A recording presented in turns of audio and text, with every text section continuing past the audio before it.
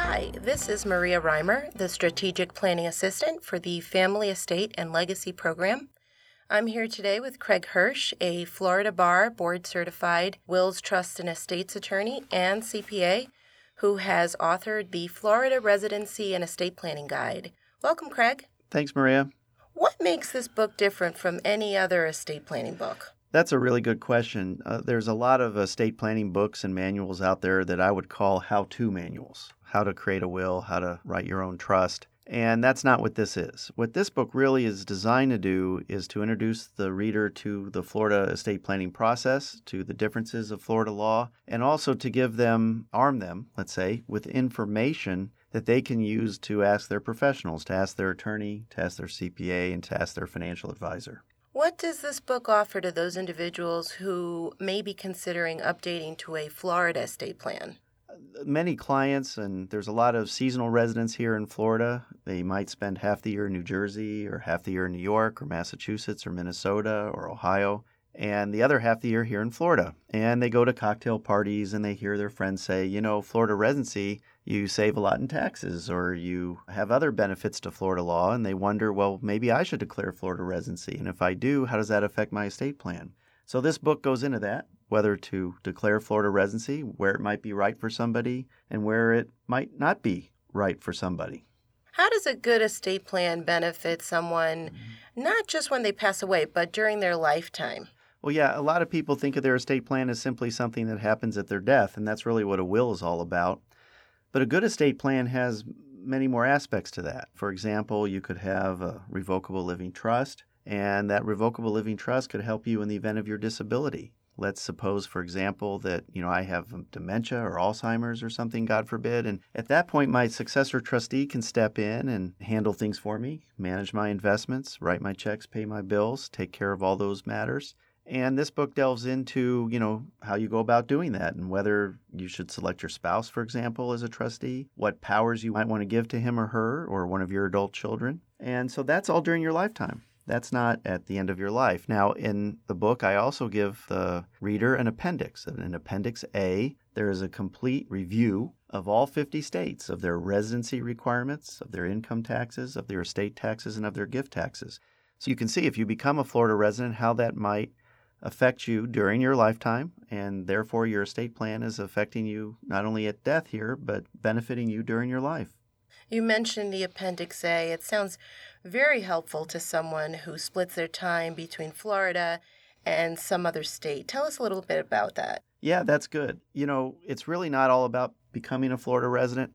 Florida's pretty easy. In fact, I have Appendix B. In Appendix B, I talk about how you become a Florida resident. But in one of the chapters, I talk about escaping the clutches of your former state's taxing authority. And it's really all about that because, even if Florida declares me a Florida resident, I have a Florida voter's registration, I have a Florida driver's license, I register my cars here in Florida. The issue then becomes, can I still escape the clutches of Minnesota or can I escape the clutches of Pennsylvania or New York? And this book goes into that, the importance of that and when I might want to escape those clutches or, there might be times when I really can't do it. So that's what this book goes into in more detail. I know many people are confused between wills and trusts or how a durable power of attorney and healthcare surrogate fits into a Florida estate plan. Does the book answer those questions? Oh, yeah, certainly. We have a chapter on what is the difference between a will and a trust. A lot of attorneys start talking to their clients as if they know what a difference is between a will and trust. And some people are just afraid to say, hey, wait, slow down. I'm not sure exactly what that difference is. So this book gives you a little more information to arm yourself, to ask some knowledgeable questions. What's the difference between a will and a trust? And how do these other documents fit into my estate plan? How does a power of attorney fit into my estate plan? How does a healthcare surrogate fit into my estate plan? How does living will? And what are the differences between Florida, let's say, and some of the other states? And if I have Florida documents and I live in some other state half the year, are those Florida documents still good? This book addresses all of those questions. You make a point in the book about not letting your estate plan sit in a drawer for years without looking at it. Elaborate a little bit on that. That's a good point. There's oftentimes a client will come in and they bring in their existing documents and they were drafted many years ago. They were signed many years ago. And they'll say something like, I appoint my sister Mary as the guardian to my children. And the children are now in their 40s. So We don't want our estate plans to sit in a drawer that long. There are too many changes. The book goes into that. The book goes into all of the many changes to the trust laws, to the estate laws, to the tax laws that have occurred over the last several years. And then you have on top of that, when you become a Florida resident, there's some differences between all of the states, and each state has their own different laws. Florida, particularly with our homestead laws, the descent and devise laws. The book addresses those questions and gives the reader some information so they can make informed decisions about that. You include several chapters about elements that you find lacking in many estate plans you see. Describe a few of those to us. Well, there's 3 chapters. There's one chapter on protection, and there's another chapter on funding, and then the 3rd chapter on maintenance. And those are the 3 elements that I see lacking in many clients' estate plans, even those that had put together a pretty good estate plan from, a few years ago. Let's address each one. Protection. When I have an estate plan, I can't really protect the assets for my own creditors, because when I have a trust and I can control the trust, those creditors can also get to those assets. But again, I'm protecting myself from disability, like I mentioned a little bit before. If I become disabled, someone can act for me, write my checks, pay my bills. But I can certainly protect the assets I leave to my spouse, and I can protect the assets that I leave to my children. And if I don't do that in my estate plan, they cannot easily do that in theirs. So it's a good idea to consider protection, because that ability might die with the client. Now, funding.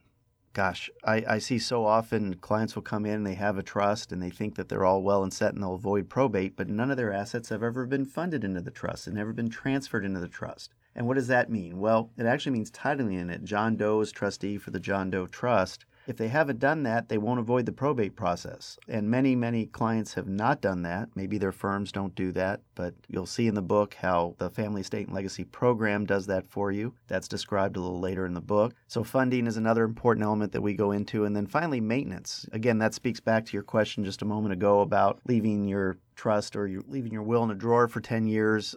We go into how you can maintain your estate plan cost effectively over the years. And this book addresses those issues as well. Craig, you talk about the Family Estate and Legacy Program.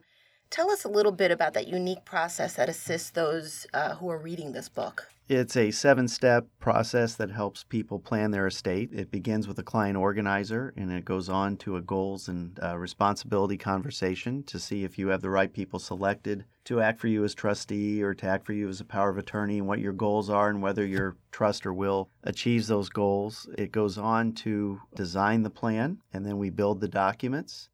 We coordinate with any of the other advisors that the client has. They might have a trusted attorney from up north they want involved in the process. They probably have a CPA. They may have a financial advisor. We want everybody involved that the client wants involved so that they're getting advice from everyone all at the same time rather than getting conflicting advice, which is always confusing. Finally, we go into the funding to make sure that everything is actually properly placed in the right basket. And finally, maintenance that I described a little bit ago. So the book describes that 7-step process so that the client who wants to begin that process knows what to expect.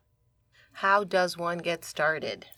Well, if you call our phone number, 239-425-9383, and ask for your initial client package, you'll be sent a package that both electronically and an email where we send you a video to watch, which is one of our workshops. You can attend a workshop live if we happen to have one coming up, but if not, you can ask for the video. We ask that you fill out the client organizer that I mentioned just a moment ago. That's very important as well.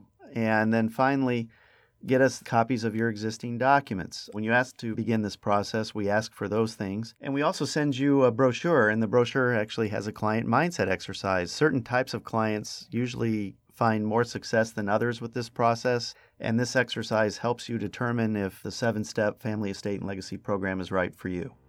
Thank you for stopping by, Craig. This book, as we mentioned, will help clients more thoroughly understand the Florida estate planning process. To get started, please call 239-425-9383, or you can look us up on the web at www.sbshlaw.com or www.estateprograms.com. Thanks for stopping by, Craig. Thank you.